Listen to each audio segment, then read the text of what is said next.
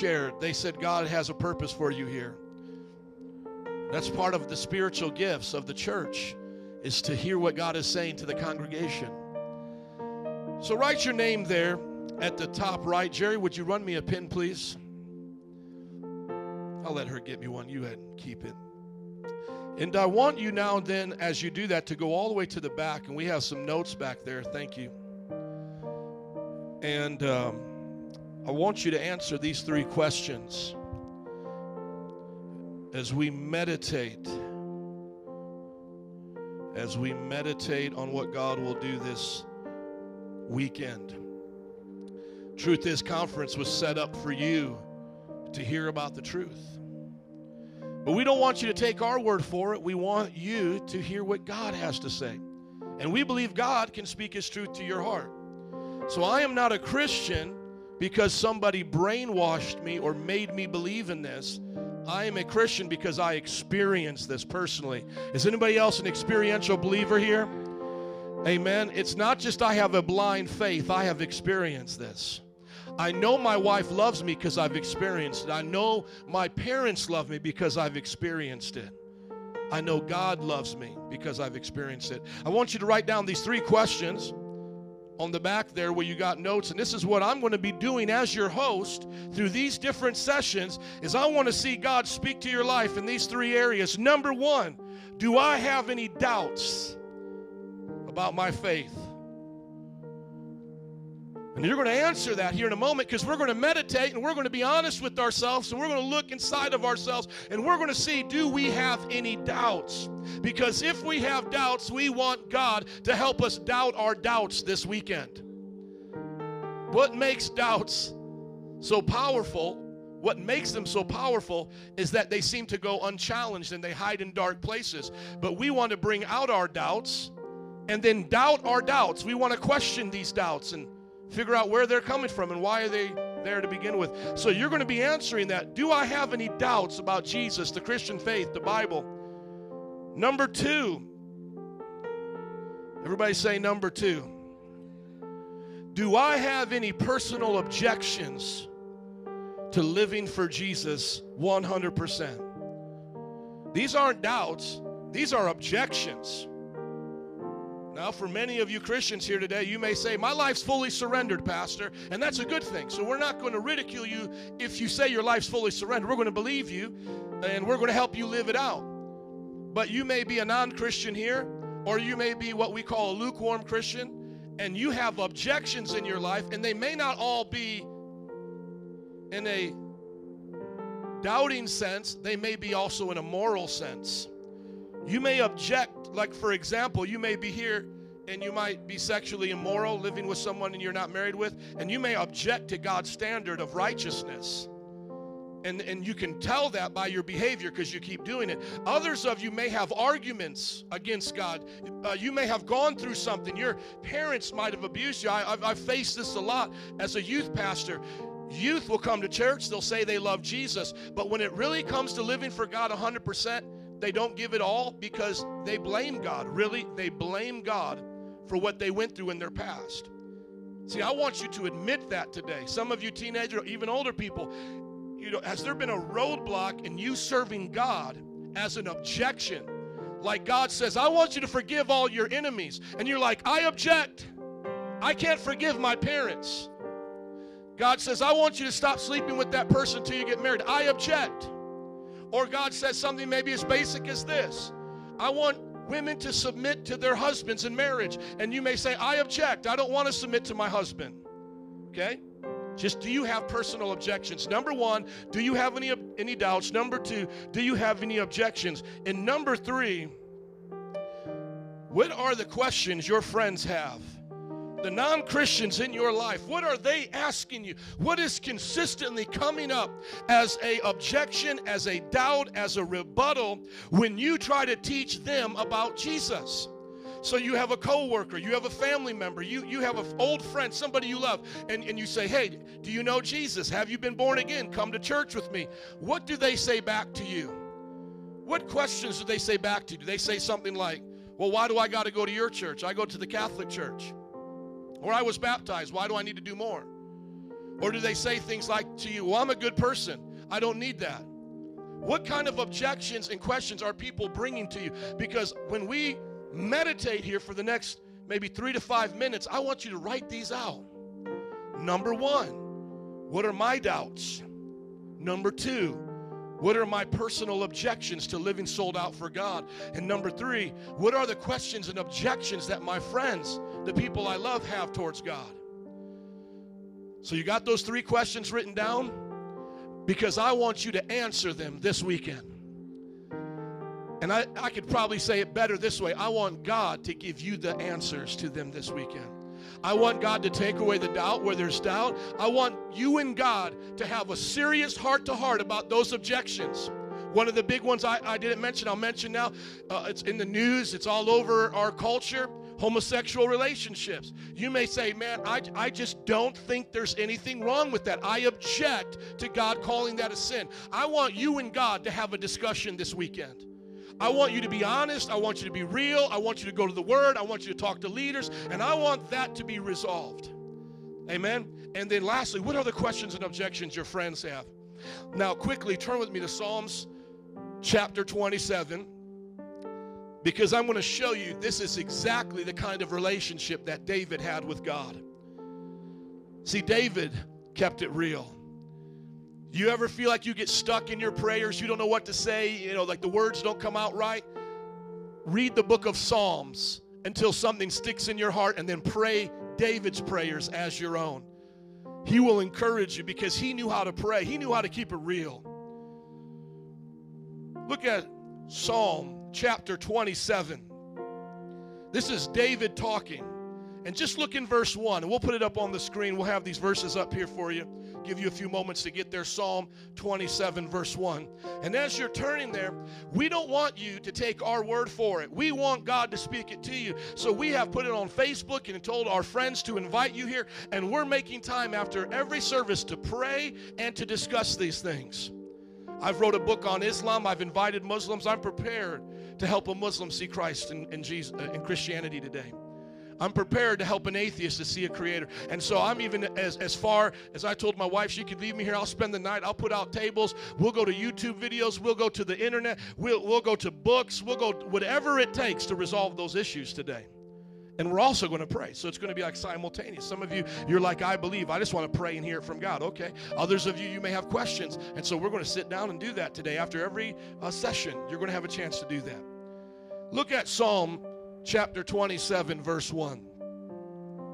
It says, the Lord is my light and my salvation. Whom shall I fear? The Lord is the stronghold of my life. Whom shall I be afraid? Andrew, are we going to get that up there for him? Because I want him to see it. How many know already Jesus is on your side? How many already know here there's nothing to be afraid of? Amen? But some need to get to that place. But if you're not there, you can get there. Now watch this, verse 2. When the wicked advance against me to devour me, it is my enemies and my foes who will stumble and fall.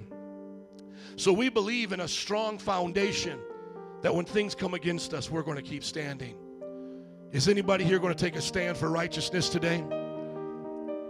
It says, though an army besiege me, my heart will not fear. Come on, anybody feel like they got an army against them today? Anybody feel like you're going through something? You might be like, man, we're going to be talking about religions and all this. Man, I just need Jesus to show up. You're going to get that today. You're going to get that this weekend. But you're going to get the knowledge to combat those enemies that come against you as well. Though an army besiege me, my heart will not fear. Though war break out against me, even then will I be confident. Now look at verse 4 as we get ready to meditate. One thing I asked from the Lord, this do I seek, that I may dwell in the house of the Lord all the days of my life, to gaze upon the beauty of the Lord and to seek him in his temple. And that word seek there, to seek God in his temple, it literally means to inquire, to ask. Like the Bible says, seek and it shall be, you shall find. Knock and the door will be answered. Everybody say seek. See, the Bible is saying here through David that we can come into God's presence and gaze upon his beauty. through the beauty of His Word, through those promises, through what He's done in the past, and through His presence in our lives, we can gaze upon the face of God and be changed. And then in that place of meeting with God, which we've already done in worship and we're going to do right now in meditation, you can inquire, you can seek Him, and you will find Him. He says, if you seek me, you will find me. If you ask, it will be given to you. If you knock, the door will be open. Who said those words? Jesus. You ever hear about Jesus? Jesus said, ask and it's given. Knock and the door is open. Seek and you shall find. So I'm going to ask that we get a microphone here set up for Rachel. She's just going to sing in the Spirit a little bit. And I want to set up our time of meditation so these questions can come from your heart, the answers rather to these questions. Father, I pray right now we'll just take off the mask and we'll be real with who we are right now. And that, God, you'll speak to our heart these hidden things, these things that we deal with. Lord, now as we meditate and seek your face and gaze upon your beauty, would you give us the answers to these questions starting now as we write them out and through this weekend. Right now, would you start to answer those questions as I say amen to this? Come on, just do that.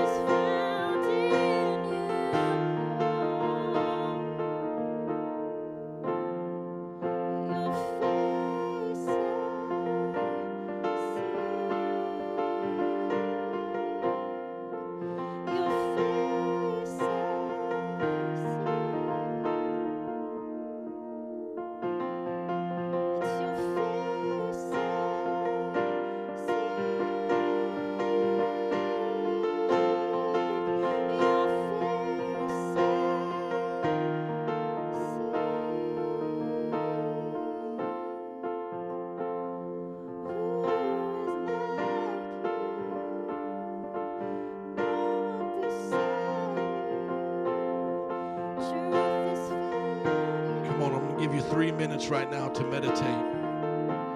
Write out those questions, and maybe God will even start speaking to you right now. Let's do this for 3 minutes. Keep it to yourself. We'll share them at the end. But let's believe God to speak to us.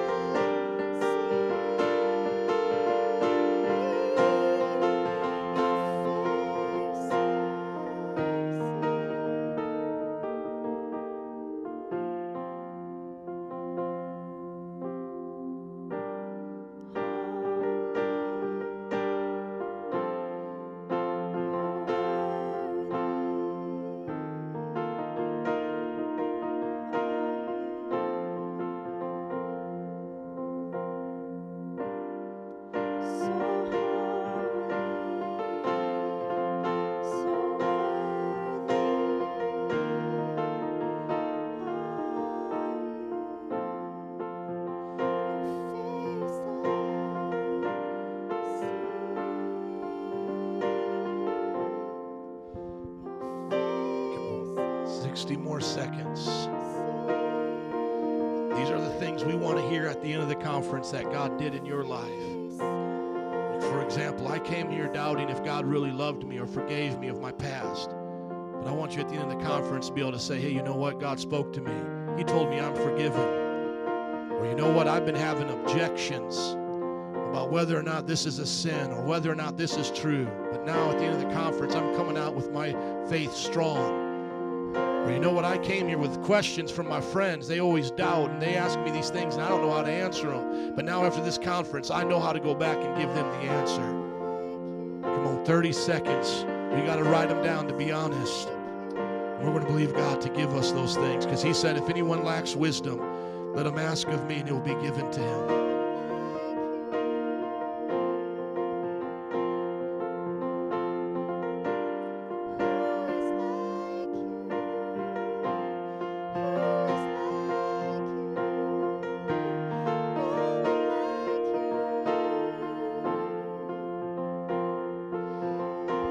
Jesus, we give these to you, these questions from our heart, these doubts, these objections, these things that people have said to us.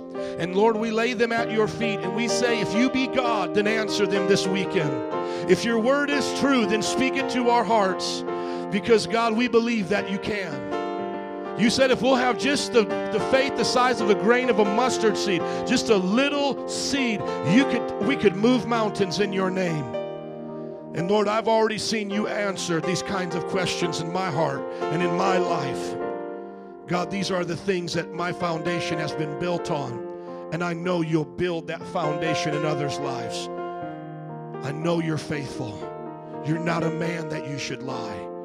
You speak words of truth like no other. You give us the answers to the meaning of life itself. You heal the brokenhearted.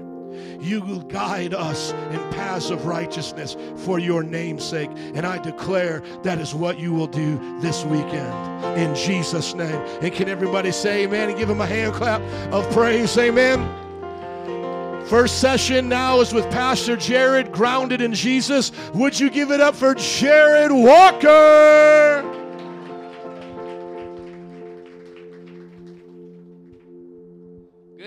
Welcome to the Truth Is Conference. Pastor Jared here, one of the MPI staff people. I am very honored and humbled and nervous to be preaching the opening message. Now, before we really start this conference, I want to lay down some ground rules. The first is this: you cannot speak over the preacher unless you're saying amen. Then the second, that man, yes. He won the Amen Olympics, gold medal there, Brother Ish, yes. Thank you. Okay, the second rule is there are no rules. I kid. But what do I mean by that? I mean, let's take the gloves off.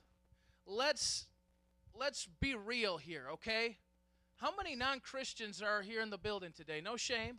No shame. Anybody non-Christian, I don't believe in Jesus, I'm not with this stuff. There you are. Oh, she put you on the spot there. Sorry, but okay, so we're all believers in Jesus, but here's the thing. No matter where you're coming at, let's just be real up front. We love Jesus, and we love you, and we want you to love Jesus. And we want you to go to heaven and not to hell, and we believe that Jesus is the one who will save you from hell and take you to heaven. Amen? And so he's the only way. We believe that. You should have known that. You walked into a church. I came for the coffee. No, you came for truth. And you see, people are afraid to talk about truth in this day and age. They're afraid to have frank discussions about the things they really believe. So we just put on this face. We don't want to talk about it. You know what they say? No religion and politics at the dinner table. Ever heard that saying? As if to say, we don't want to offend people. We don't want to seem rude. We don't want to seem pushy. We don't want to seem mean. But why should we not be able to talk about truth and the things that are dearest to us? If you ask me not to talk about Jesus, you're asking me not to talk about the most important person in my life. Why should I be silent about him? And if I believe Jesus is the only way, why would it be rude for me to tell you about him? It would be neglectful for me not to tell you about him. And I've asked if there's unbelievers. Apparently there's no non-Christians here. But let's say there was a Muslim. Listen, a Muslim thinks I blaspheme by worshiping Jesus as God. You feel me? So if I'm intolerant, I'm not the only intolerant one. Why? Because if Jesus is true, Muhammad is false. Amen? And if God is the creator, atheism's false, and so on. It's just what we believe deep down. So let's take the gloves off. We're going to have a lot of discussions about the things we really believe. We're going to be honest with each other. Amen? And so we're going to be real up front here. I want to ask you some opening questions. Just some things to really get you thinking.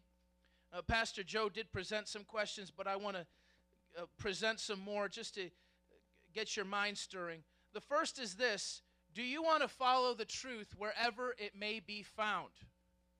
In other words, it would be like to say, if the truth is in Buddhism, I'll be a Buddhist. You know what I'm saying? If the truth is in atheism, I'll be an atheist. If the truth is in Jesus Christ, I'm a Christian, because I want the truth. Amen?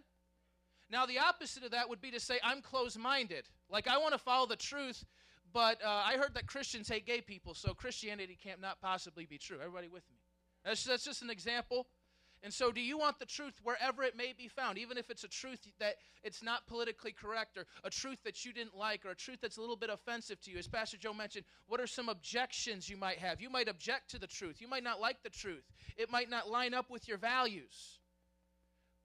When I was first a young Christian, I've been saved about 3 months at this point, and I was going to Wright College, and one of my classmates was a Muslim. I would bring my Bible to school, and I'd read it between breaks, and, I'd be Bible boy. I'd be that guy.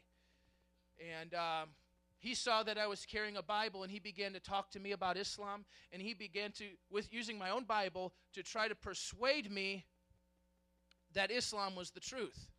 And he was very persuasive, and I was to the point where I bought a Quran, and I said the Shahada, which is the Muslim confession of faith. There's no God but Allah, and Muhammad is his messenger. I said that in my room because, you know what? I just wanted the truth. You know what I'm saying? And I was becoming convinced that, through this guy, that Islam was true. Obviously, I'm not a Muslim today, and I'm not convinced of that.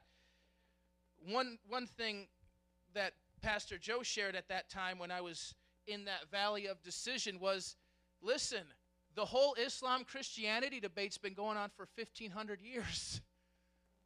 That's a lot, right? It's a lot of time. There's been a lot of arguments, and there's been a lot of card arguments, and I'm just a newbie Christian. I got my feet wet, and this guy kind of spanked me a little bit. It's like, okay, now get back on the gospel pony.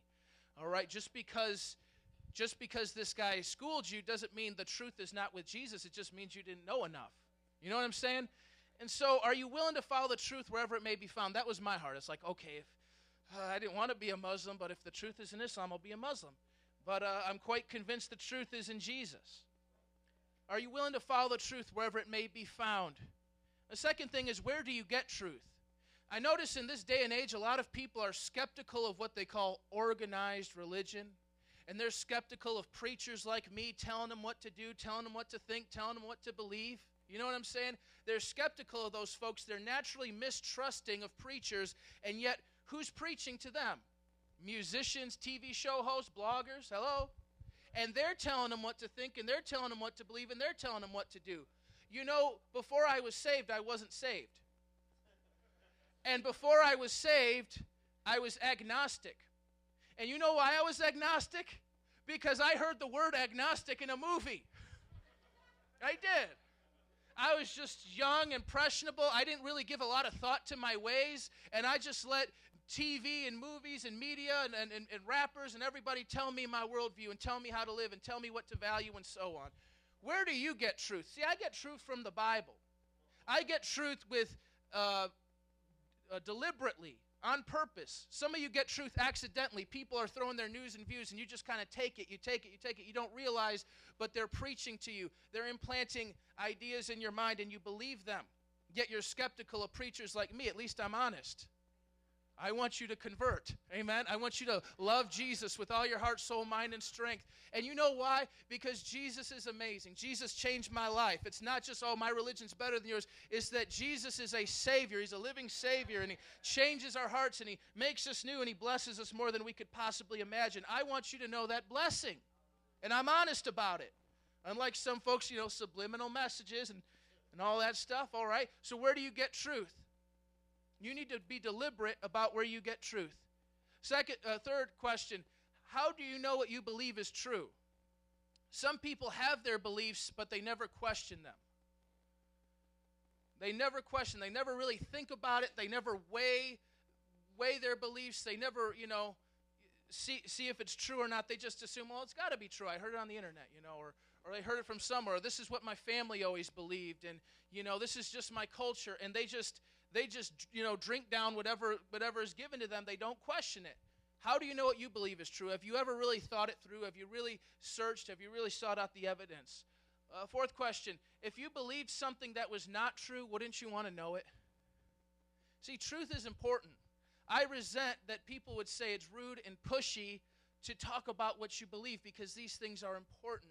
Truth is of utmost importance, and it wouldn't be rude for me to tell a Muslim, listen, I think you're wrong, and I think you need Jesus. It wouldn't be pushy or rude or mean for me to tell an atheist. And if they think I'm wrong, hey, tell me. Don't be fake about it. You know what I'm saying? I think you're a hellbound sinner, and you think I'm a regressive, bigoted, you know what I'm saying? I'm taking us back to the dark ages. Let's be real. Let's take the gloves off. And we're doing it in love. Because we're not hurting people over our beliefs. We're not hurting people over our beliefs, but we're discussing our beliefs. Everybody with me here?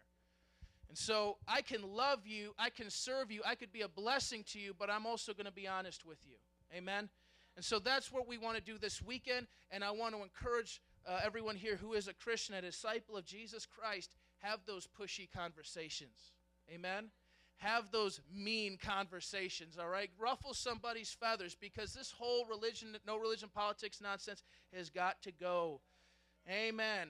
So we're just going to be open and honest this weekend. Obviously, we're speaking, and then you will have Q&A times, and you'll have plenty of time for personal conversations. Lay it all on us, man. We're not afraid. Amen, because the truth will hold up to all scrutiny. So I want to tell you what I believe. The truth is facts corresponding to God's created order and his revelation in Scripture. As I said, I'm very intentional about where I get truth. I believe that God's truth is found in the Bible, and then I believe that the world around us gives evidence. It gives signs that point me to God, that point to a brilliant and intelligent and communicative creator God. And so this is what we're going with this weekend, that truth is found in the Bible, amen, and that truth can also be alluded to in the created order of things. I want to give you all, as truth seekers, do I have any truth seekers? You want the truth wherever it may be found. I want to give you some guiding principles to help you discern truth from non-truth. First, there are two kinds of truth. This goes back to the Greek philosophers, and they would argue about universals and particulars. The universals are universal, immutable concepts that govern reality. Particulars are physical things of the world around us that point to reality. So it's like this truth dichotomy. Plato would teach that truth is found in universals, Aristotle in the particulars. And the only way I could really explain it well is to place it in the form of some questions. I'll say this, like the universals, they answer the major existential questions of life, such as, is there a God? Who am I? How did I get here? What is the meaning of life, etc.? Because everything else rides on those questions. Those are important questions, and so they are universal. They're true for all people at all times, and they're immutable, means they're not changing. These universal truths govern reality.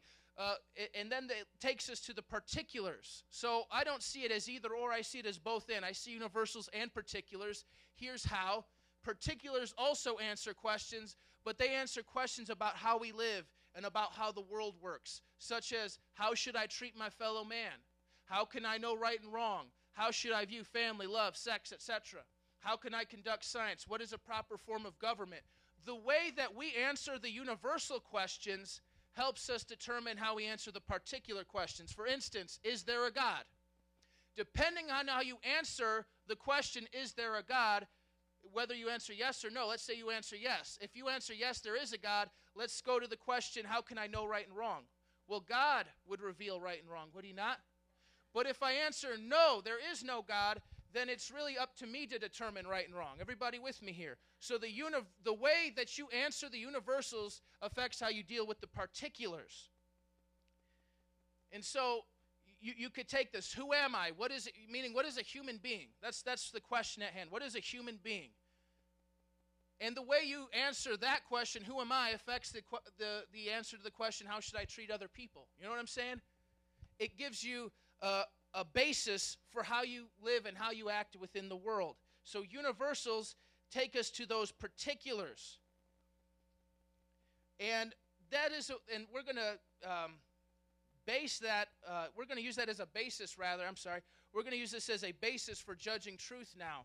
Because the way, I'm going to give you two truisms for truth. We had two kinds of truth, two truisms of truth. These are just nuggets of wisdom, of advice to help you discern truth based on the universals and the particulars. Number one, the worldview or religion you follow ought to have the most rational, consistent, and satisfying answers to life's questions. Amen? So we're looking at those universals, right? And whatever you believe, you're Christian, you're Jehovah's Witness, you're Mormon, you're Muslim, whatever you are, you need to look at your beliefs and say, does this have good answers for these questions? Do the answers make sense? Rational. What I mean by rational is, are they supported by logic? Are they supported by evidence? Because if you believe something and there's no evidence for it and it gets refuted time and time again, you're going to say to yourself, why do I believe this if it's proving to be untrue? How about this? Consistent. And I would say that your belief system should be consistent with the world we live in. Amen? It should be consistent at least with the world we live in, or the world the way it ought to be. And then it should be satisfying. C.S. Lewis spoke of a hunger in each soul that points us to something, a hunger for something which nothing in this world can satisfy. Does your belief system leave you empty, or does it satisfy your soul? And for some folks, they say, I'm satisfied. I don't believe Christianity, but I'm satisfied. But they're satisfied by anything but their beliefs. I'm actually satisfied. Religion, we think of religion as this boring, stuffing thing, but Jesus satisfies my soul. Jesus is the joy of my life. Jesus is the light of my life. My belief system satisfies me. Does yours? It should be rational, consistent, and satisfying. And then what you believe with regard to the universals should determine the way you live, how you deal with the particulars. How many think that if you profess to follow Christ, you should live like a Christian? You should, yes, we got a lot of amens there. We should keep his commandments, amen. We should live holy. We should love God and love people. We should do what Jesus did, live the way Jesus lived. And when Christians say that, or someone professes to believe in Christ, but they don't live like that, what do we call them? We call them hypocrites. But I want to turn the tables. Now, if you profess to believe in atheism or evolutionary theory, and you don't live as if atheism were true, all right, and we're going to test that out in a few minutes. You have to borrow Jesus' sayings to love your neighbor, because science is not giving you that answer, is it? Or whatever. It has to be consistent. It has to be livable. There was a fellow by the name of Jean-Paul Sartre, and he was a French existentialist, and that's a worldview we're not going to discuss tonight. But he said at the end of his life, he preached such a strange philosophy of life, and at the end of his life he said, my philosophy was unlivable. I couldn't actually live out what I believed. It was impossible, because life doesn't actually match up with what I believe. Everybody with me here? So what you believe should determine the way you live, but does it? You see, I find that my belief in Jesus does match with the world. It does match with the way I live. It does match with the world as the way it ought to be, that I love God and love others. Isn't that what we normally expect? That a world of love and compassion and justice and mercy and so on? I mean, does anybody look at the news like Syria? Syria's using chemical weapons on its own people. That's good news. That's an answer to prayer. Who's saying that? No one's saying that. No, we want a world of love and justice and compassion, but does your belief system produce love, justice, and compassion? Because if it's not conducive to it, it's probably contrary to it. And if your belief system doesn't even match up with the way you should live or the world the way it ought to be, why do you believe it? It's clearly inconsistent with the truth. So we have two kinds of truth: the universals, the great questions of life, and then we have the particulars. I want to test this out now. I'm going to use Charles Darwin as my guinea pig. Now, I am very grateful to pass the burden to Pastor Joe. Tomorrow, session 3, stick around. He's going to go one by one through almost all of the different religions and worldviews. He's going to go through it, and I'm glad because that's a lot of ground to cover. But if I could just focus on one tonight, I'm going to focus on Darwin. What did Darwin teach? Evolution. We're going to focus on evolution. We're going to take it through that test. We're going to see how it answers life's questions. Amen? And we're going to see how consistent it is. And you could do this with anything you believe. If you were a Hindu, you could ask Krishna, hey, Krishna, who is God? If you were a Muslim, Muhammad, what is the meaning of life? And not just asking the questions, but weighing the answers. Because people can be very gullible, people susceptible. People often believe lies because they don't stop to think about the lies they're being told. You know what I'm saying? So you should be asking your worldview questions. Ask them questions. Ask Muhammad the questions. Ask Darwin the questions. And then say, wait, do these answers they're giving me actually make sense? Are they rational? Are they consistent? Are they satisfying? Does it match up with the world I live in and the way I should be living? Everybody with me here? And you could do that really with anything you choose to believe, but we're going to focus on Charles Darwin right now. Say, Charles, is there a God? And this is what a representative of evolution, or Richard Dawkins, or some scientist may tell me. No, there is no God. Science has disproven God, or at the very least removed the need for God. See, they cannot really say they've disproved God. Some will actually go so far as to say that, but they can never really disprove God. What they will say is that science has removed the need for God. You know, Zeus used to explain lightning bolts, and now science has figured out lightning bolts. And we used to do all these crazy rituals to heal people, but now medicine heals people. And so they think of God as a God of the gaps. And they accuse us of believing a God of the gaps, which is really this intellectual cop-out that says, you know, we're just going to believe something to explain what we can't explain, what science can't explain. And so Darwin would tell you, well, there's no need for God. At the very least, you can live your life fine without God. The world can run fine without God. Who am I? What is a human being? You are an organic machine whose chief function is to make copies of your genetic material. Doesn't that just warm your heart?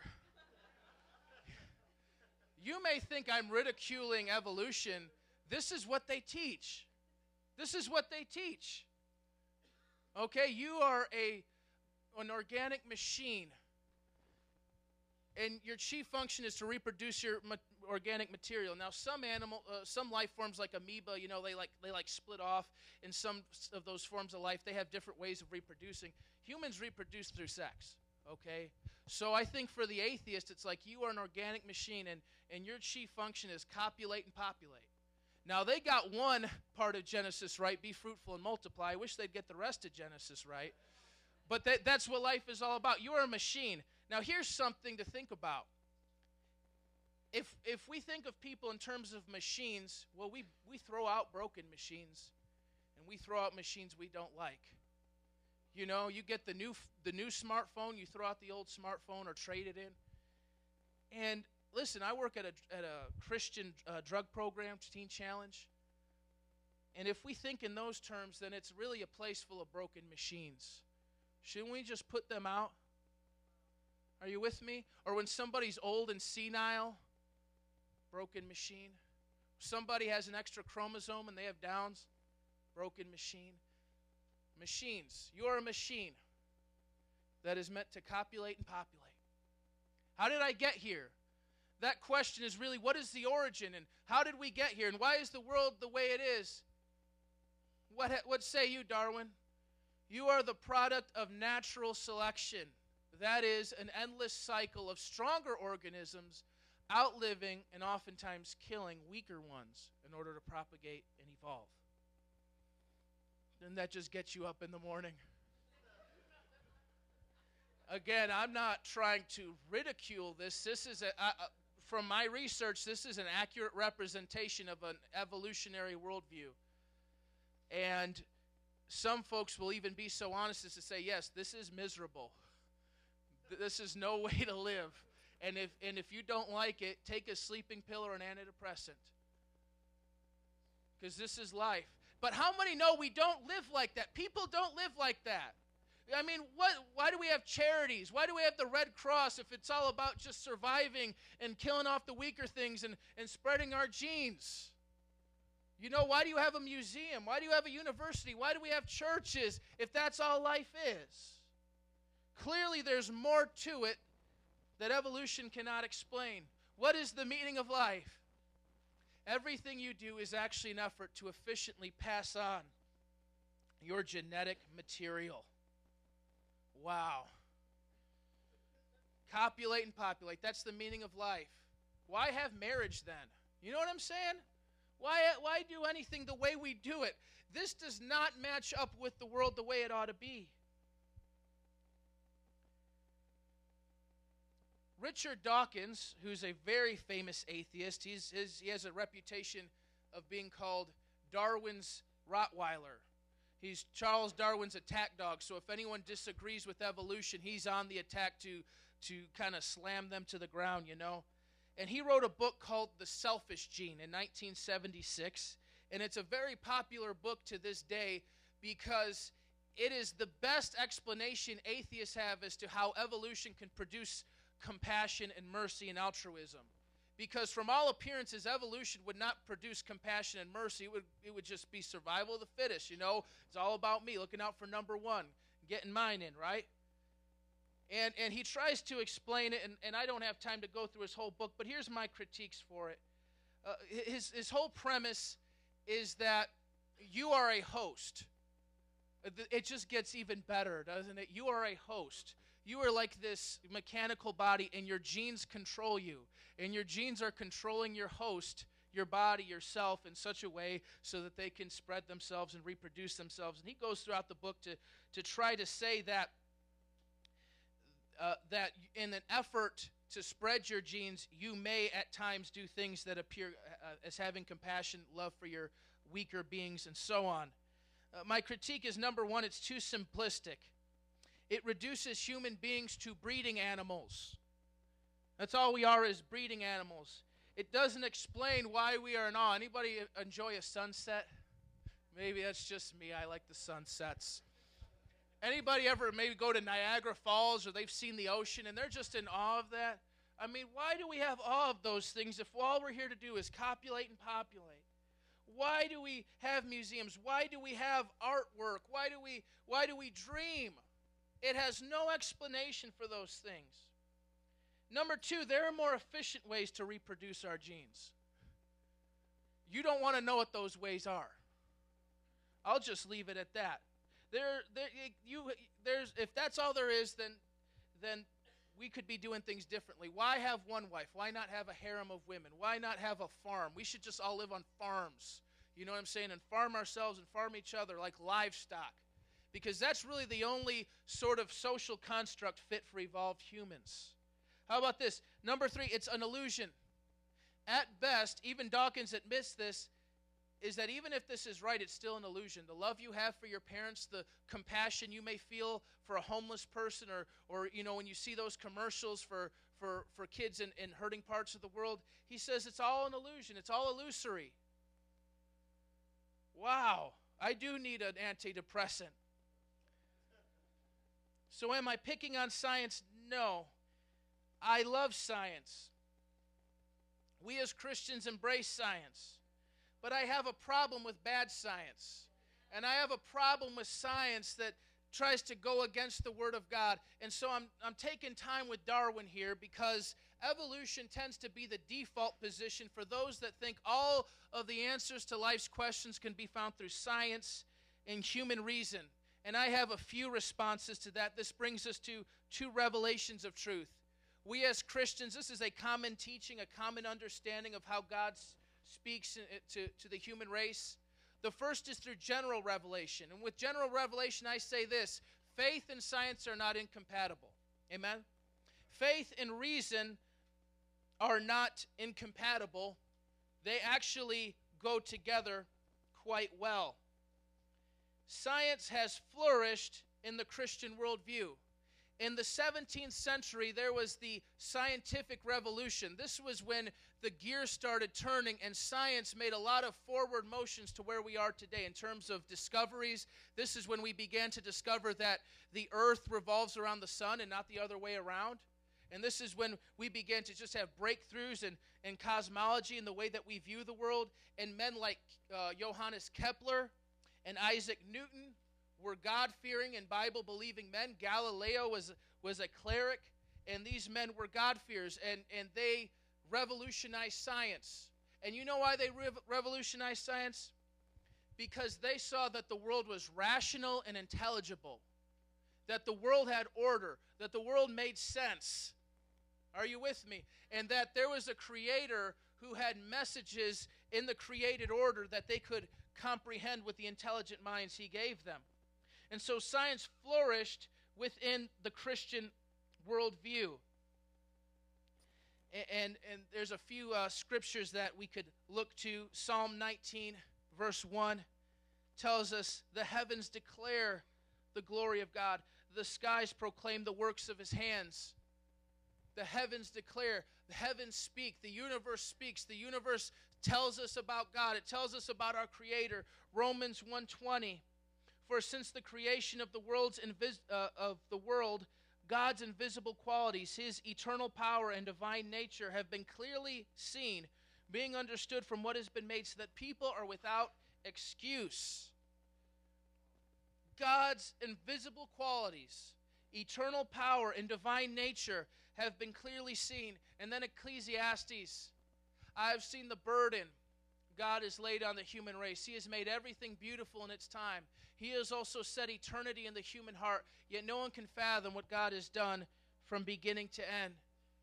Is it any wonder, as one skeptical philosopher, Voltaire said, he said mankind is incurably religious. This was an unbeliever. He acknowledged that from the beginning of time, people have been worshiping some form of God. They've been searching for something above and beyond what this world can offer. And so we see it in the sciences. We can see evidence of a brilliant God. Amen?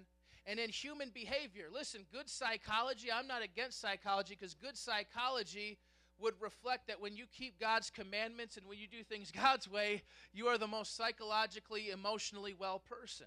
Amen? So everything in the world. And so this kind of opens up all the studies for us. Science, biology, cosmology, psychology, all of the ologies. And a Christian, someone who believes that God designed it and God put it there and God has an order and God has a purpose for it, can examine those things and study those things and get the most fruitful results from it. Just like Kepler, just like Galileo, just like Isaac Newton, and so many others. And so faith and science are not incompatible. Faith and reason are not incompatible. But the second thing is special revelation, is that which God has revealed through the Bible. You see, there are things that science cannot touch with a 10-foot pole. I tried to demonstrate how unsatisfying and unlivable are the answers that evolution provides to the things of our lives. Because you cannot make philosophical statements from science. For instance, to even say that all truth can be found through sciences cannot be scientifically proven. Anybody know the scientific method? You cannot take that to a lab and prove it. That is a philosophical statement. So even that in itself is self-defeating. There are things, and I'm grateful once again for the discoveries, for the medicine, for the technology, and so on of scientists. But for those who arrogantly think they don't need God, they need to step aside and let the theologians do their work. Special revelation. Special revelation is the Bible. We believe that God speaks. We believe that God is an intentional communicator and that there are certain things that he wanted us to know. Amen? And we couldn't just get them by observing the stars or other things. There are things that very specific and direct things that God wanted us all to know. And so he gave us the Bible. The Bible was written over the course of 1,500 years by 40 authors on 3 different continents and 3 different languages. It was compiled over that amount of time 2,000 years ago. It is a work of pre-modern, pre-scientific ancient people, but it was inspired by Almighty God. As 2 Timothy tells us, 3:15 through 17, it says, "You have known the Holy Scriptures, which are able to make you wise for salvation through faith in Christ Jesus. All Scripture is God-breathed and is useful for teaching, rebuking, correcting, and training in righteousness, so that the servant of God may be thoroughly equipped for every good work." Now, I just want to say this. We don't knock an English book because it doesn't teach math. And we don't knock a math book because it doesn't teach history. See, the Bible, it makes some scientific claims, but it's not a science book. There's a lot of history, but it's not a history book. The Bible is a book that tells us something that none of those other books can tell us. It tells us about the very heart of God, about the very heart of our Creator and His will for each of us. It gives us the particulars of how we ought to live, where science fails miserably. And so we see in general revelation, that is the universe, the way that it is, the way that it's designed, the way that it appears that life, it was catered to make life possible here for us. And then the special revelation where God reveals His heart to us. It says it was inspired. God breathed on it, and it's been preserved for us. And there's just ways that science falls short, but I want to tell you all, there is a book. I don't know if you remember the Ken Ham and Bill Nye debate last month, and you know, Bill Nye just did not have answers consistent with what I've been saying. He had no answers for the deep questions of life because science cannot touch them. And what was Ken Ham telling him? There is a book. There is a book. There is a book. And governments have tried to ban this book and burn this book. And wise men have tried to refute this book. And false teachers have tried to pervert this book and turn its truth into lies. But for over 2,000 years, it's been preserved. It's been faithfully carried out. It's been changing lives all over the world. There is a book that tells us what our human reason and what the world around us can never tell us. It tells us about the very heart of God. It tells us how we ought to live. It gives us the meaning of life where everything else falls short, and it does not give satisfactory answers. There is a book. Having looked at that book, I want to explore God's answers. Let's look at God's answers to the deep questions of life. We derive this from the Scriptures. Number 1, is there a God? Amen. Yes, there is a God. Hallelujah. And not only is there a God, but this God is revealed in 3 persons, the Father, the Son, and the Holy Spirit. And so these 3 persons are co-equal and co-eternal. Now, I could go a long way trying to explain the Trinity, but I'll just say this. There's one God. The Father is God. The Son is God. The Holy Spirit is God. Is that mind-boggling? That's what the Bible teaches, okay? So we don't believe in 3 gods. We believe in one God in 3 persons. These 3 persons are co-equal, co-eternal. The Father is not the Son. The Son is not the Holy Spirit. The Holy Spirit is not the Father, and so on. They are not each other, but they are all equally and fully God. That is the teaching of the Bible. But here's why that's important. I mean, isn't it enough to believe in one God? Well, not necessarily. Here's why this is important. How many of you here have heard of the term unity in diversity? Unity in diversity. This is a very important term. Actual nations have adopted this term as its motto, unity in diversity. In the year 2000, the European Union made their motto, unity in diversity. And what that seeks to do is find unity among the diversity of people, all the different cultures, all the different languages, all the different religions. They're trying to find a way to get all the different people to come together and have peace, right? And what we find is that before long, there's always a schism, there's always a power struggle, there's always jealousy, there's always racism, there's always some sort of class warfare, there's always the strong over the weak, the rich over the poor, and so on and so on. And it doesn't seem that unity and diversity is possible, but we're all seeking it. We're all seeking a way to get all these people to get along together and stay together. In fact, the word university comes from unity and diversity. So you go to, like U of I down in Champaign, and they have 40,000 students, and the idea of any university is to get all these different minds together on the same page from all over the world, all these different backgrounds. And we're all seeking that, and we all want that, but we can't maintain that. But in the Trinity, we have three co-equal, co-eternal people who have loved each other in eternity's past and will continue to love each other and be united in eternity's future. And there's never going to be a power struggle. They're never going to break up. They're never going to, like the Holy Spirit's like, I'm out of this, man. I'm not getting enough attention. It's not about me. Or Jesus dates Yoko Ono. You know what I'm saying? It's like there's not going to break up, man. There's unity and diversity in the Trinity. And it's what we all seek, and it's what we all long for, because we are made in the very image of God. And just another caveat, the church, I believe, models best unity and diversity. From the very earliest days, of the church, it was established that we would all be many members of one body. We would all be different people from different backgrounds, but one body. Galatians 3:26 through 28 says it like this: So in Christ Jesus, you are all children of God through faith. For all of you who were baptized into Christ have clothed yourselves with Christ.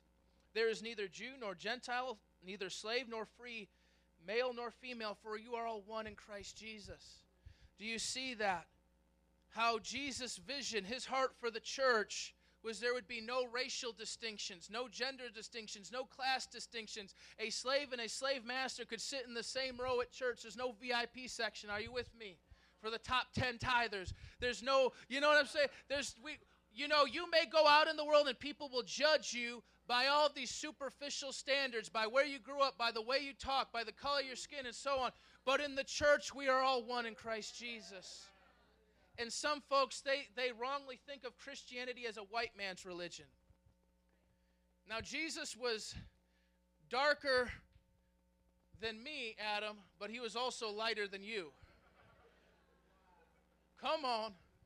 And he was from that part of the world where Africa and Europe and Asia all touch, Judea, Palestine, what have you. He was from that part of the world. And in the earliest Christian church, it flourished in Egypt. It flourished in what's modern-day Turkey. It flourished in Greece and Rome. It flourished in Jerusalem. And then it went to Western Europe in the course of time, to Germany and France and these places.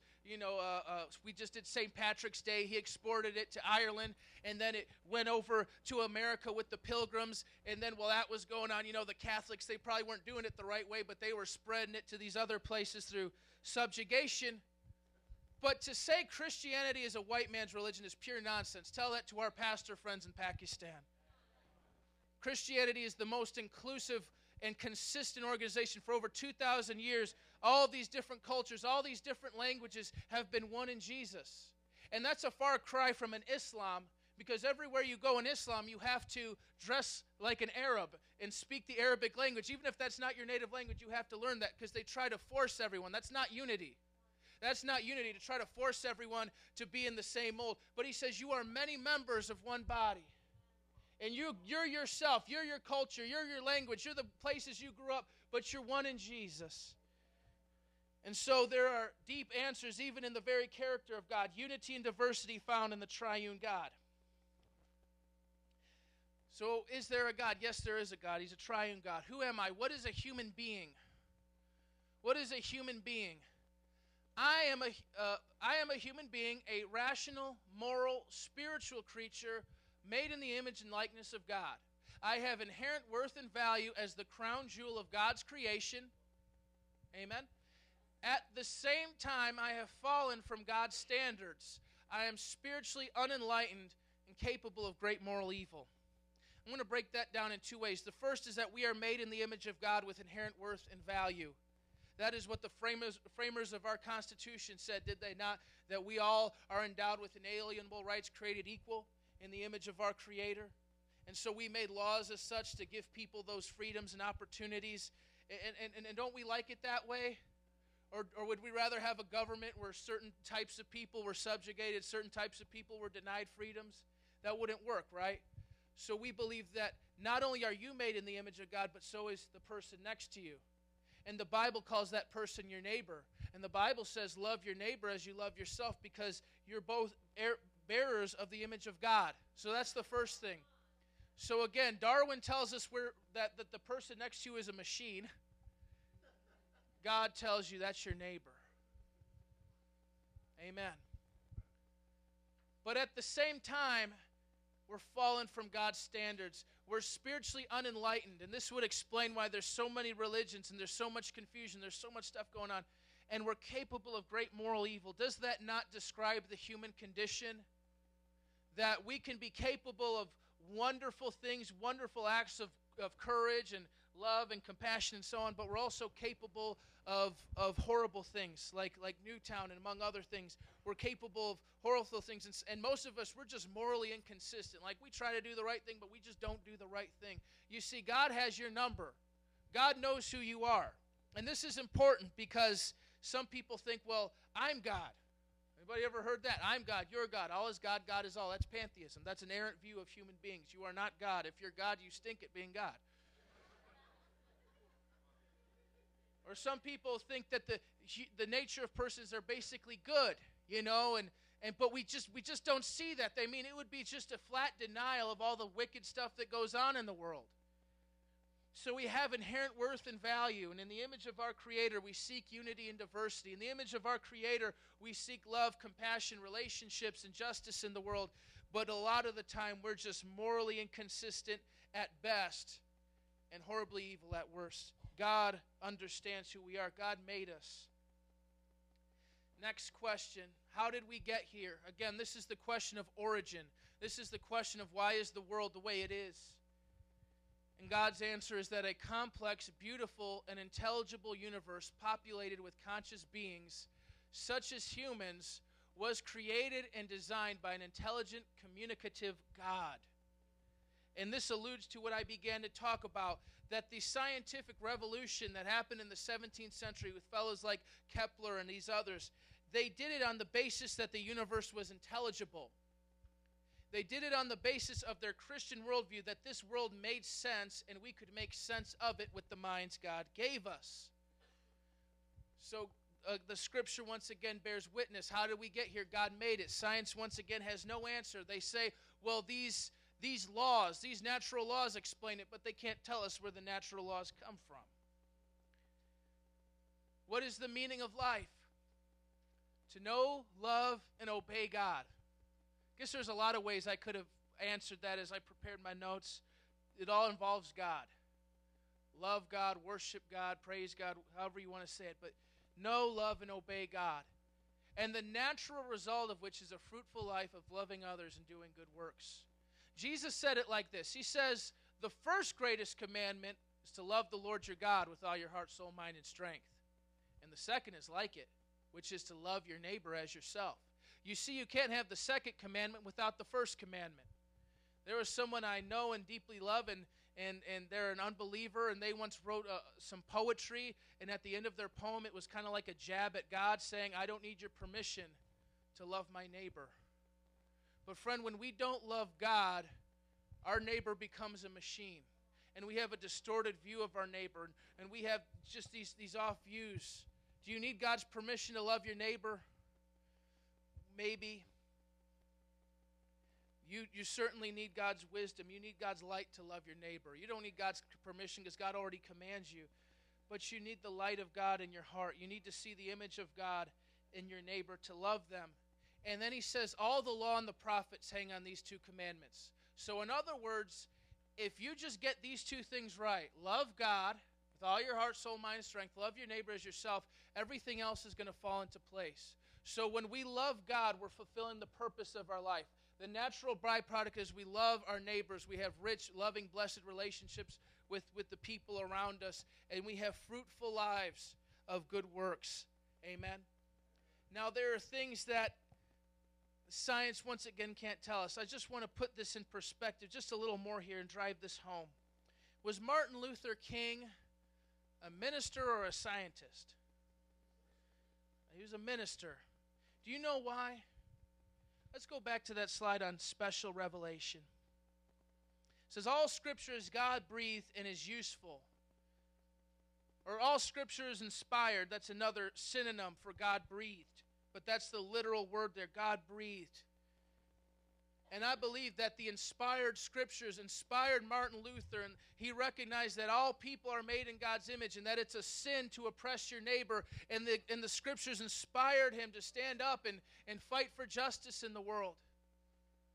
The folks that abolished slavery, both in the United States and in Britain, were primarily Christians. We often credit Abe Lincoln. He just signed the 13th Amendment. But who was there fighting that fight for years and years and years? It was Christian abolitionists, because they were convinced this was sin.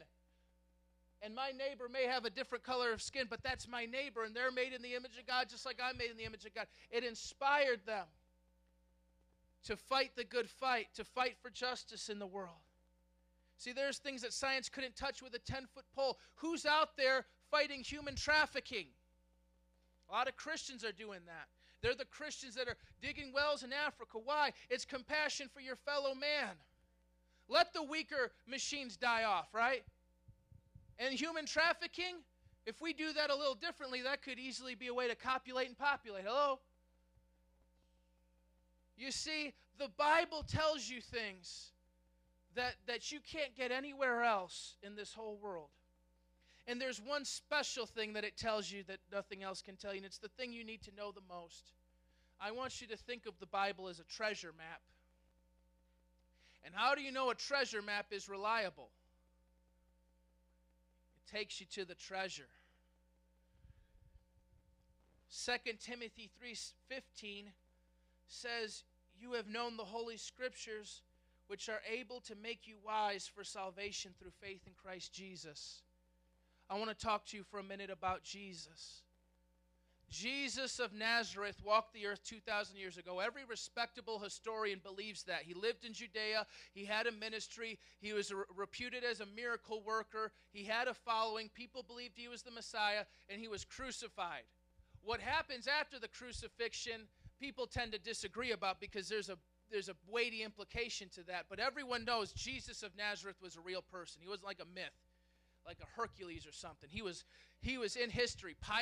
Pontius Pilate was a real person. Herod, the Herodian dynasty, real people. John the Baptist, real, historically verifiable. Jesus was a person of history, and the Bible gives us the best account of who he was and what he did. It was the closest in time. The entire New Testament was written between 60 and 70 years of Jesus' death. Jesus was crucified about 30 A.D. The last of the New Testament was either 90 to 100 A.D. with the Apostle John, within 60 to 70 years. And then it was not only closest in time, but closest in relationship. It was closest in relationship because the very people that wrote the New Testament were the friends of Jesus. James and Jude, who wrote books of the Bible, were his half-brothers. Matthew and John were his disciples. They were eyewitnesses of the things Jesus did, and their ears heard the very words Jesus said. And then you have others like Luke and Paul, but they were affirmed by the friends and family of Jesus. So if anyone could say Paul was a charlatan, Paul is twisting this up, Paul is inventing a Jesus myth, it would be them. But we understand that they were affirmed in preaching Jesus the way they did. And so what we have in the New Testament is the best account. And not only the New Testament, but the Old Testament. Because Paul was speaking to Timothy about the Holy Scriptures. Paul was raised by a Jewish mom, and so she would read him the Old Testament, Moses, the Psalms of David, and the prophets, and so on. And so those were the Scriptures he was actually referring to. Old Testament predicts Jesus. There's numerous prophecies that tell of his coming. Virtually everything in the Bible points us to the Lord Jesus. It takes us to the treasure, as it were. And through Jesus, there's a rich relationship with God. I want to ask you the ultimate universal question. Who is Jesus? The man who split the calendar from BC to AD. The man who's been inspiring people all over the world. And he's sent out so many people, and he wasn't a military leader. He never even wrote a book. You know? He wasn't, you know, he didn't have the things other people had, but he changed the world by dying.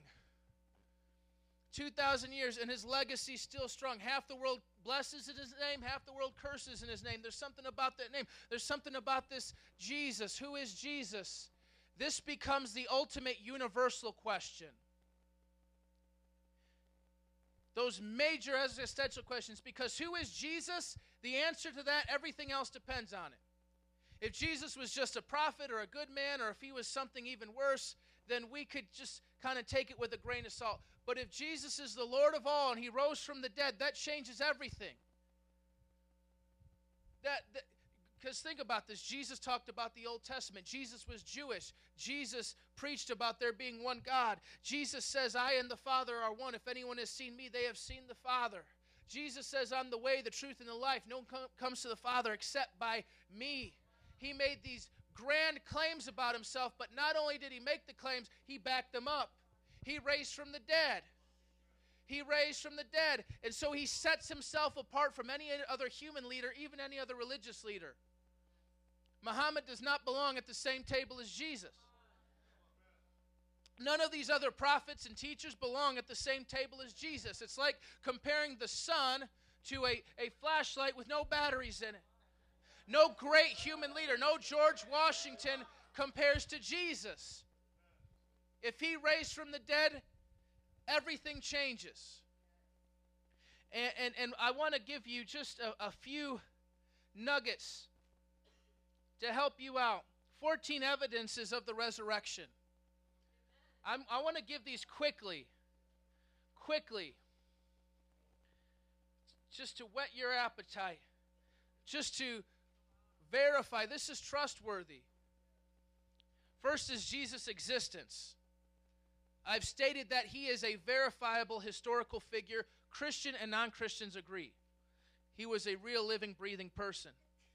Second was his death.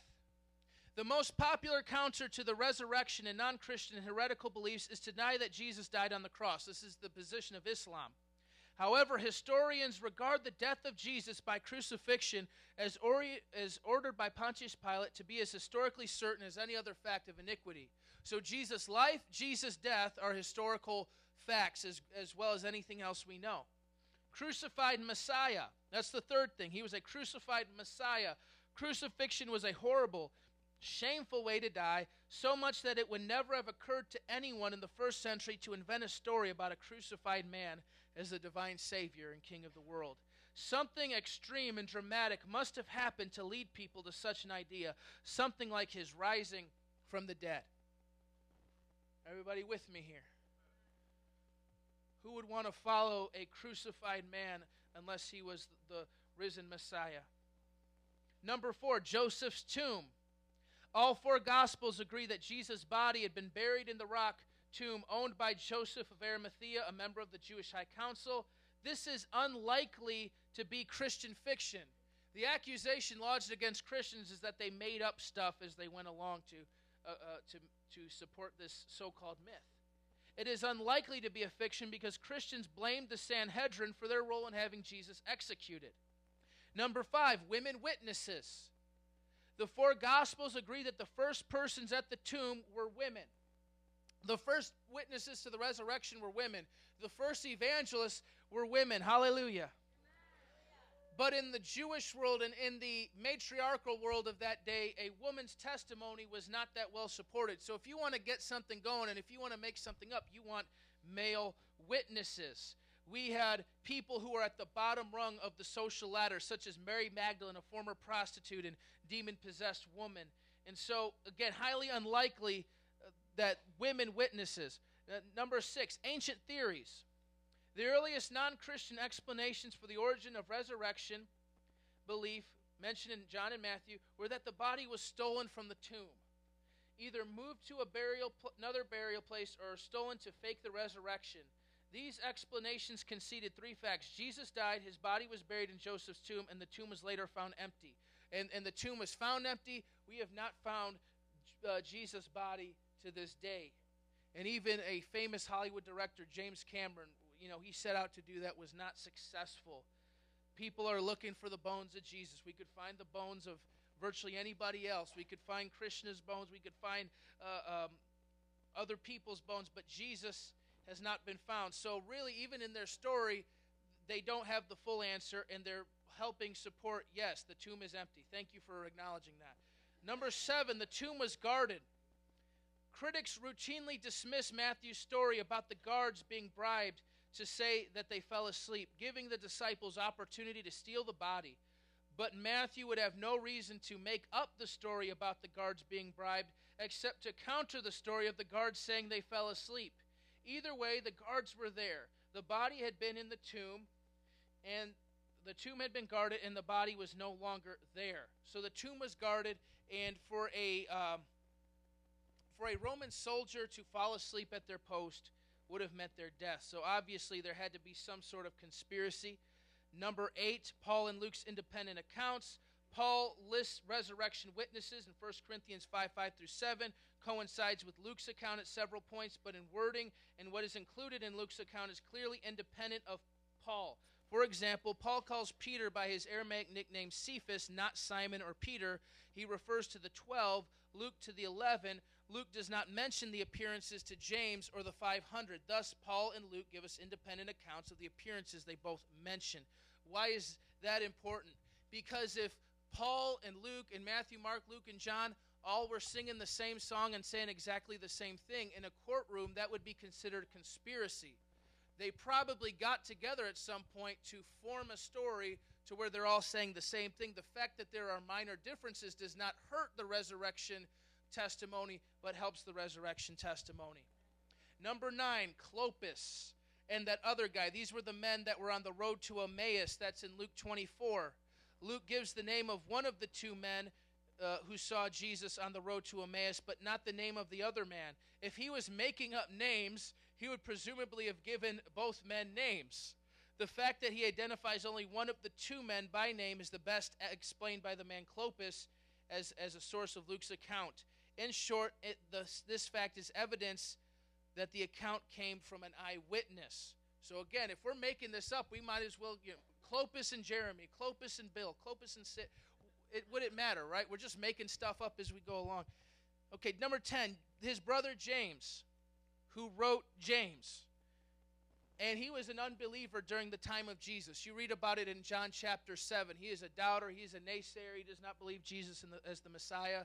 But when Jesus resurrects, he goes on to worship his older brother. How about that? I wish my brother would treat me with more respect. Okay. But he becomes like a pillar in the early church. He was the leader of the church in Jerusalem, wrote the book of James, and so he was highly reputed as a major figure in the early church who preached a resurrected Savior who is his own brother. Number 11, John's eyewitness account. The author of the Gospel of John emphatically states that he was an eyewitness of Jesus' death, of the empty tomb, and of the resurrection appearances. These verses, if you're taking notes, are found in John 19:32-35, John chapter 20, verses 2-9, 21, verse 7, and verses 20-25 of chapter 21.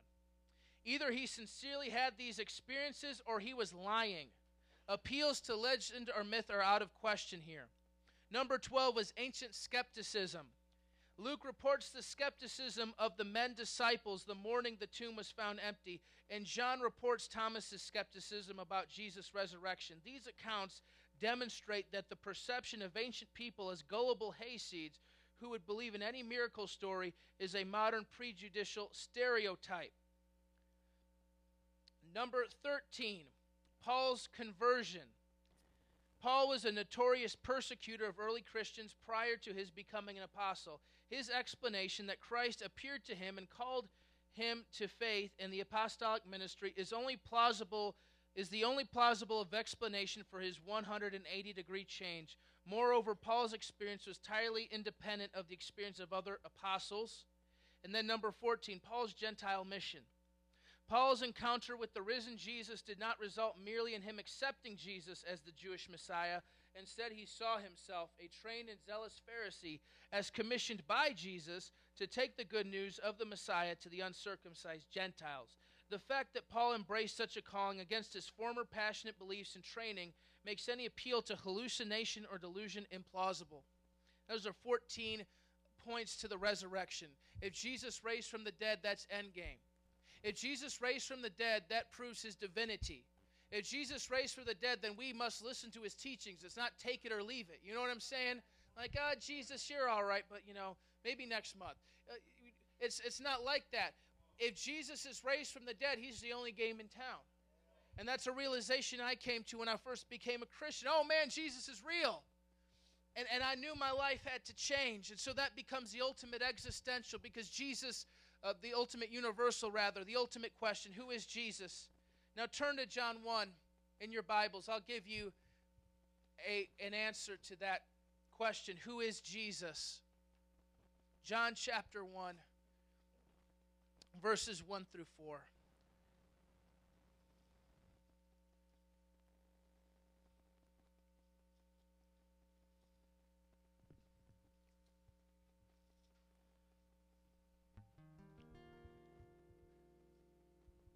Everything in that general revelation, the created world, and in our hearts. The Bible says that God's law is written on our hearts and that eternity is in our hearts.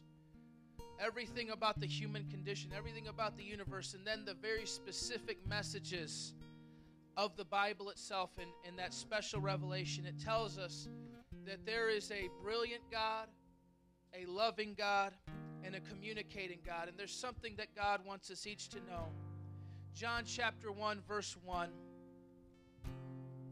In the beginning was the Word, and the Word was with God, and the Word was God. He was with God in the beginning. Through him all things were made.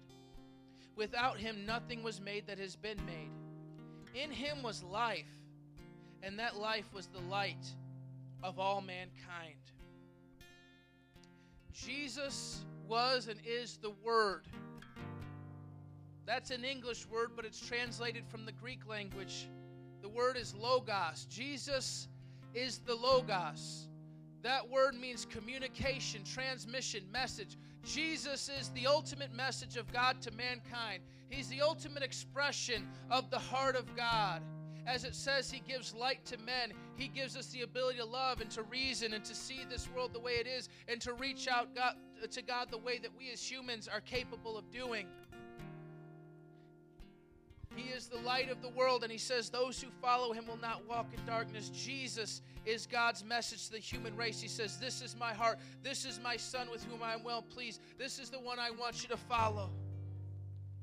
And in verse 14 of that chapter, it says, the Word became flesh and made his dwelling among us. We have seen his glory, the glory of the one and only Son. If we could all stand. Who came from the Father, full of grace and truth. Hallelujah. I just want us to meditate on that question. Who is Jesus? Amen? Who is Jesus? We're reading that he is the Logos. We're reading that he is the communication of God's very heart. Another place says he is the image of the invisible God. And another place says he is the exact representation of his being and the radiance of his glory. And through him all things were made and have their being and are sustained. Jesus. We thank you, Lord. You give us light. You may be denying Jesus right now. But even if you're doing that, you're denying it with the mind he gave you. You're thinking the thoughts you're thinking now with the light he gave you. Hallelujah. Jesus, we want to know you.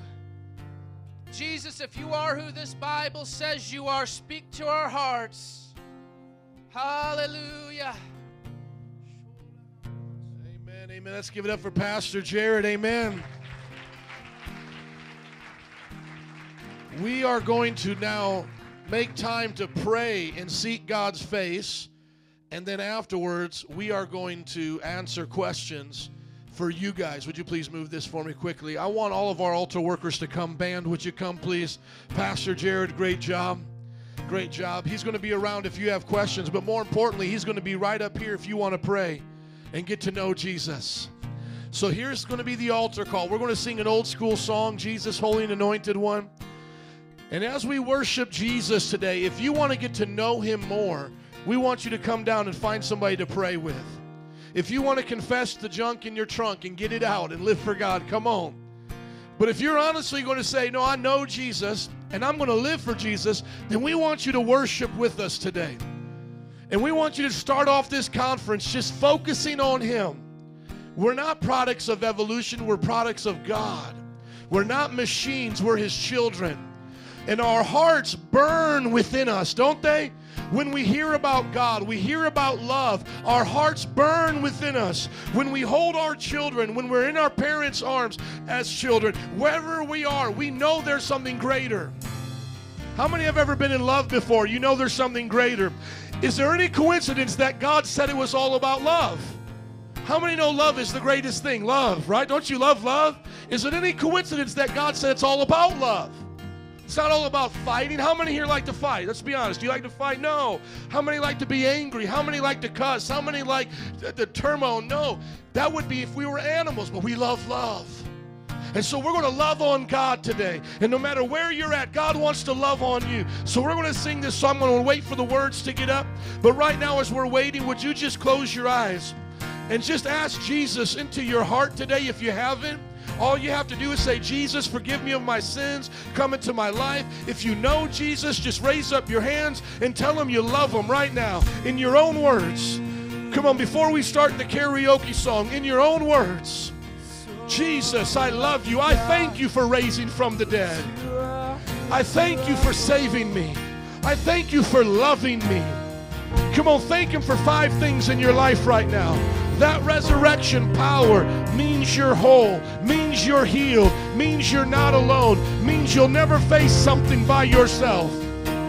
It means that God is on your side. Jesus, we love you. The truth is Jesus.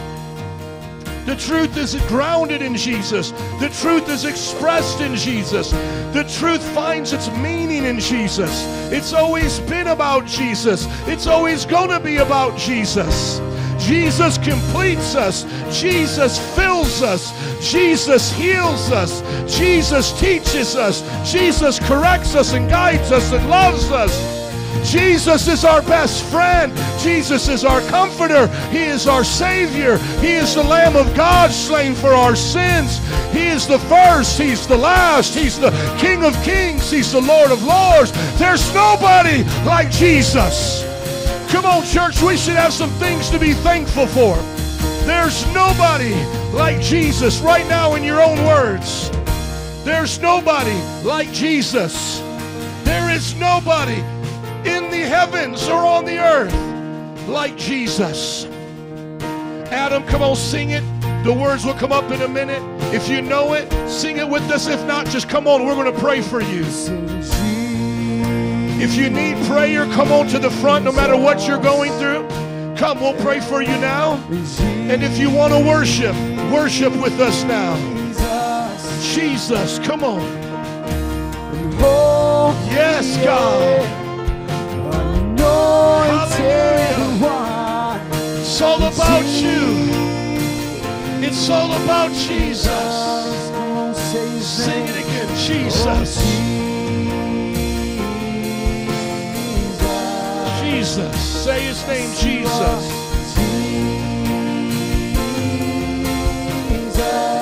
Risen and exalted one.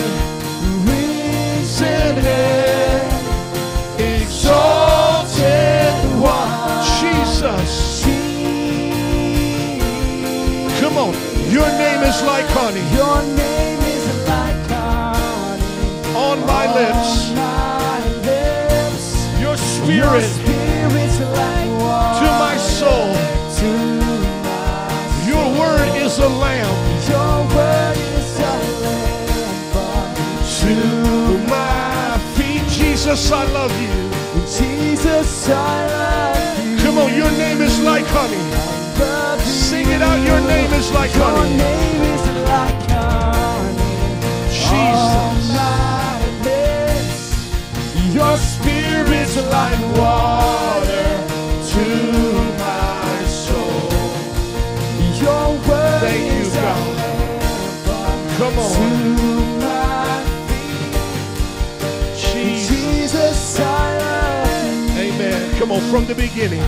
Love you. Jesus, holy and anointed one. If you need prayer, come on. If you need prayer for anything, you should come. You should come right now. If you need prayer, don't be embarrassed. Ask someone to come with you for anything between you and God. Don't miss this opportunity. But those who are worshiping, come on, you know God is real. Anointed Let's keep one. worshiping Him together.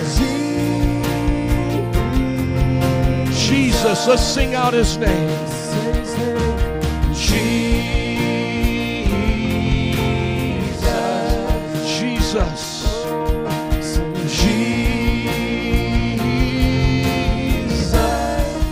Risen and exalted one. Thank you, God.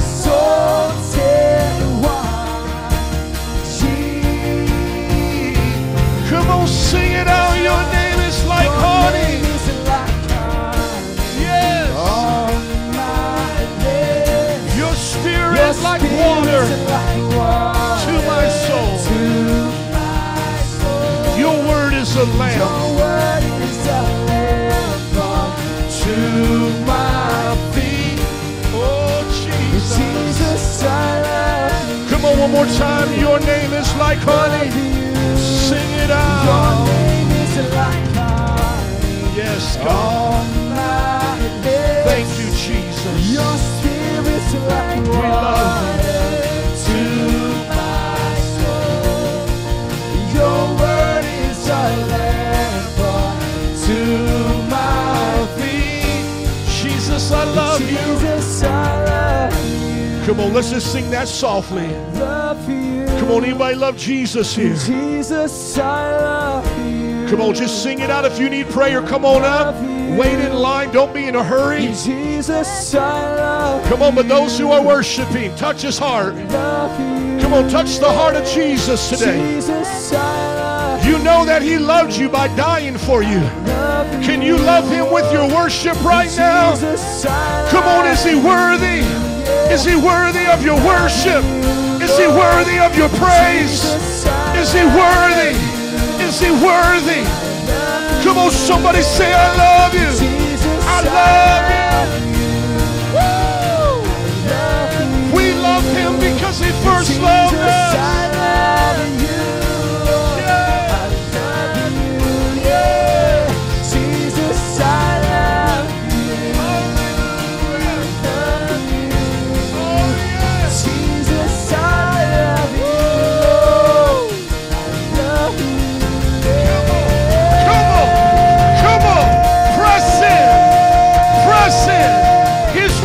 Is here right now. Share your heart with God. Woo! Come on to a higher place right now. Hallelujah. Woo! Bask in His love. Receive His power. Receive His love. Oh yeah. Yeah. Jesus, I love you. Oh, I love you. Oh, I love you, Jesus. Jesus, I love you. There is no one like you.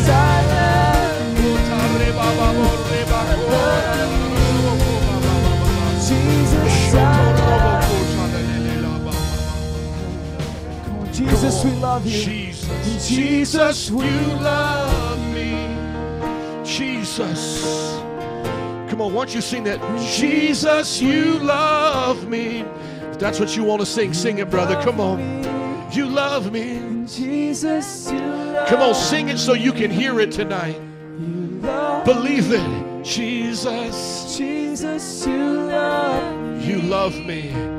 You love. One more time. Come on. Jesus, you love me. God loves you no matter what you've been through, what you've done, what you know, what you don't know. Come on, believe it. Amen. Just as the band plays, you can keep loving on them. Prayer workers, keep praying. We're going to sing another song. He is jealous for me. We're going to sing that song that some of you fell in love with years ago, but we're going to sing it again today, and I hope you get a fresh revelation of it. That His grace is like an ocean, that His love is so great, and He's jealous for us. The reason why you are not happy in sin, if you could look up at me, if you're not in the attitude of prayer, just look up at me, those who are worshiping, please. The reason why sin does not fulfill your life is because God designed you for Him. Come on, He made you for glory. Come on, put your hand over your stomach right now and say, He made me for glory. Come on, He didn't make you for the junk of this world. He made you for glory. You were made to walk in the Garden of Eden. You were made to know God as you know yourself. You were meant to see Him face to face. And that's why sin doesn't work out. That's why broken relationships follow sin. That's why depression follows sin. But oh, how He loves us. How He loves us, that He doesn't leave us in that place, that He comes and He rescues us. Would you sing this before we dismiss? Oh, how He loves us. Jesus. His love is unimaginable. Prodigal sons and daughters, come home. He's not judging you today. Woo. All you got to do is believe that, and you'll be saved. How He loves us. Do you believe in the love of God? Do you believe it casts out all fear, washes away all sin, makes you white as snow? Jealous for me. Come on, He don't want me flirting with the devil. Woo! His love is powerful, bending. Yes, the weight of His wind and mercy. When all of a sudden, come on, God's got a plan right now for somebody. All of a sudden, your problems can disappear. Why? Because God's love is greater. And I realize just how beautiful you are and how great. Come on, sing it one more time. He is jealous for me. And He is jealous for me. Come on, put up Stephanie. I need to hear this today. Come on, some sister needs to let it out. Come on, a woman needs to get her self-esteem today in God. Come on, young ladies, women, you don't need a man. All you need is Jesus. Feel His love across you today. Let Him blow over you right now. Woo! Eclipsed by glory. Oh, and I realize just how beautiful you are. Come on, come on. He loves us. Yes, He does. How He loves us so. And oh, how He loves us. How He loves us so. So you love us, Lord. You love us, Lord. Oh, how He loves us so. And oh, how He loves us. How He loves us so.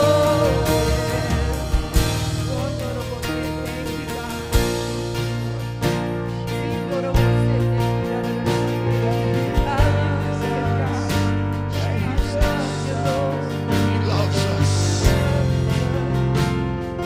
Woo! Jesus. Oh, Jesus.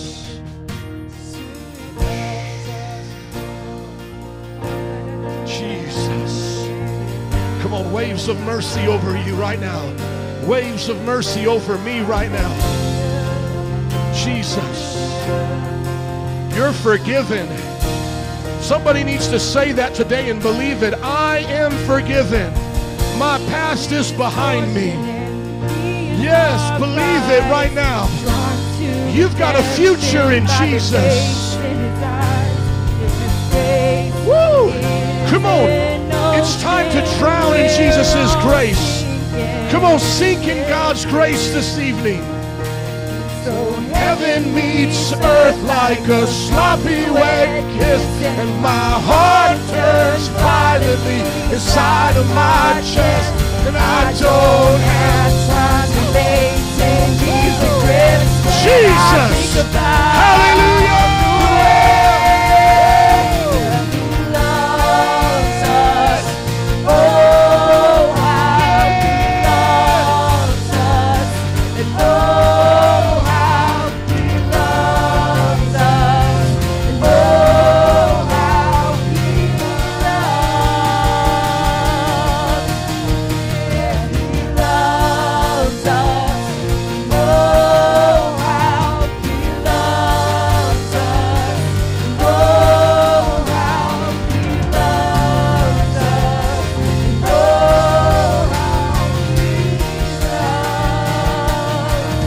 Time. Come on, sing it out. He loves us. And oh, how he loves us. And oh, how he loves us. Oh, how he loves us. Just as the band is playing, if you could begin to make it your way back to your seat and pull out your journal. If anyone's still praying, you can. But we want to end this time just like how we started. And we want to see as God's speaking to our hearts right now. Brother Ish, would you grab that for me, sir? Looking all good. Looking fine, brother. Looking fine. Christina, would you run my journal up here for me, please? We need to believe that God is speaking and giving us answers right now. Every session, I want to stay in tune to the Holy Spirit. And so what I feel we need to do is go back to these journals and see, has anything been answered? Thank you, sir. Maybe something just simple like, you know, maybe you objected about God's love for you. You didn't know that. Or you thought about science, or you've heard objections from science. And God answered that through Pastor Jared. Come on, look at those notes right now. Come on, is God speaking? And we're going to give you some time to meditate on the message. And then after we do this, I'm going to let them keep worshiping because I want there to be a transition. Some of you all still want to hang out with Jesus, and that's awesome. And then I want to answer some questions for anybody here. I'm just going to take a seat on the stool. And if anybody's got questions, I want to make sure Jared and I stay back. After the time, it's going to be like a 5-minute transition. So this conference is going to go deep. Oh, he is jealous for me. Come on. His love like a hurricane. I am. Just write some stuff down. If you ain't got nothing yet, just write down, Jesus loves me. I'm so high like a kite right now, man. I feel Jesus. Woo! Come on. Whoop. Refill. Jesus.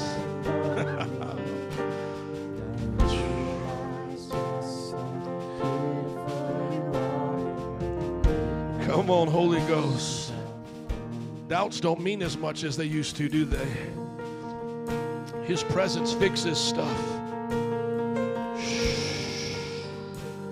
Come on, some of you just need to take a drink of that sweet presence. Hallelujah. Woo. Some of you may have questions that God won't answer on this earth, you know, that deal with personal situations and why did this person do such and such. God will give you the theological answer. There's bad people because of sin. I mean, that's the simple theological answer, that the world has been cursed and people choose evil over good. But how many just want to get medicated on Jesus right now? It's like the guy who gets shot in the leg on the battlefield. It's like he doesn't have a talk with the medic. Well, explain to me about my artery right now that's gushing out blood. He's like, morphine now. Woo! I feel better. It's like, Jesus, just fix us. But some of you need some answers, and you're going to get them. The theological ones are all there. but I just want to give you that word for some of your personal situations. You know, I can't tell you why you were born the day you were born, to the family you were born to. You know, that just comes down to how God planned out the world. And we're in this place now, and we got a choice between our good and evil. And at any time you ever feel like you're getting picked on, that evil just keeps happening to you, look to Jesus. Jesus didn't hurt anybody. Jesus didn't do anything but love, and they crucified him. So by you going through things like that, you can actually identify more with Jesus than some others may be able to. I'm going to give you 3 minutes right now. This preacher's going to stop. Just hear what God is saying, or just take another drink. And can you just keep singing that? Because I'm feeling that. Bartender, serve me up another.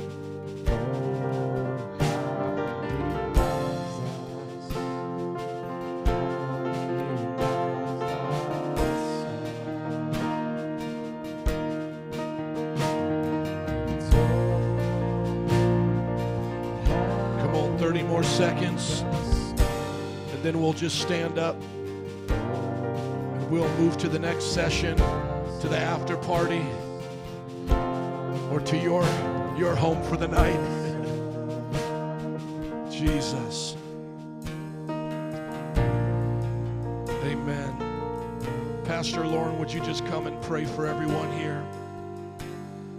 We're going to start tomorrow at 10 a.m. If you could put up the slide for us, brother, tomorrow. It's 9:30 prayer. If you want to come early, 10 o'clock. It's going to be a great session, Pastor Ellie. Truth is true for everyone. And then I have taken almost a lifetime of study for the third session to always be prepared. I am literally going to try to cover every major religion and worldview that there has ever existed upon this planet. No, I'm just kidding. But I will try. But I'm going to do my best, so just pray for me. So tomorrow at 10, would you pray for us? Hallelujah. Father, we thank you for your word. We thank you for your truth today, God. We thank you that you don't hide it from us, God. You put it in front of us. You give us your word, Lord. We just ask that every heart in this place would be ready to receive tomorrow. I ask you, God, that if there's anybody in this room that still doesn't believe, that they would have their questions answered tonight. We thank you for your presence. We thank you, Lord, for who you are, and we ask you for more, Jesus. We just want more revelation, more sweet presence, oh God. It's true. You fix us, God. You fix us in your presence, Lord. We love you and we praise you in Jesus' name. Amen. You are dismissed. The band's going to worship for 5 minutes. I'm going to start a Q&A session at 9:30 to go to 10 o'clock. So anything you guys want to stay back and ask for, you can.